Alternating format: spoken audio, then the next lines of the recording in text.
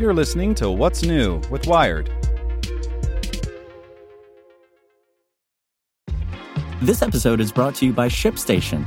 You know, some things take a lot of work, like sending little robots to far-off distant planets. And just as that's challenging, so too is running a successful e-commerce business, especially when there's so much to do. So I want to introduce you all to ShipStation.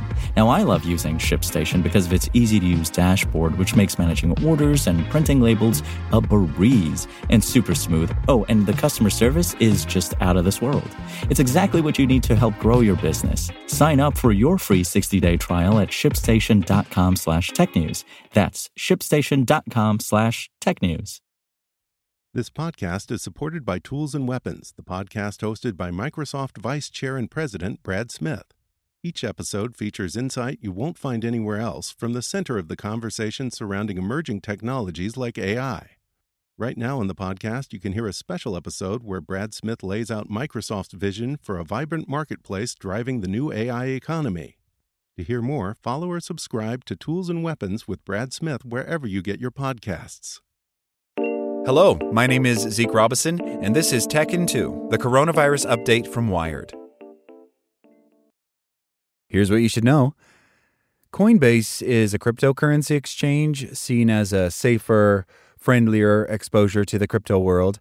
Yesterday, Coinbase began trading on the NASDAQ as a $100 billion company, at least on paper, among the most valuable debuts in history, and roughly on par with Facebook in 2012.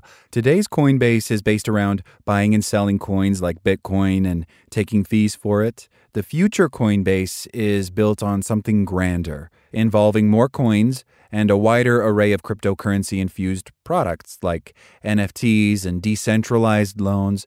Some analysts are skeptical. There are questions about whether this crypto economy, as Coinbase CEO Brian Armstrong puts it, will prove to be as big as promised. Critics have pointed out that even if this reality does materialize, the industry will attract more competition, as it already has, and drive down Coinbase's fees. About 40 light years outside our solar system is a rocky planet so close to its host star that it takes about 1.5 Earth days to complete a full orbit. It's known as GJ 1132b, but it may as well be the pits of hell, and in spite of the odds, a team of exoplanet researchers think that it might have an atmosphere, its second one, to be precise. In a paper published last week in the Astronomical Journal, a team of astrophysicists, geophysicists, and atmospheric chemists announced the detection of an atmosphere. The thing is, no one really thinks this planet should still have an atmosphere, even those researchers. The paper's co-author said it should have lost everything. Read more about it on Wired.com.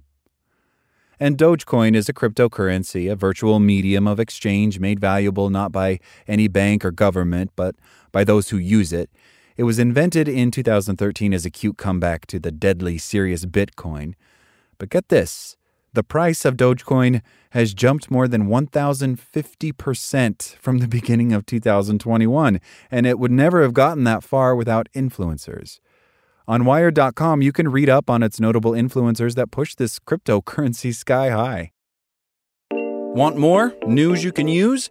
Sign up for the Tech in 2 newsletter at wired.com/TT.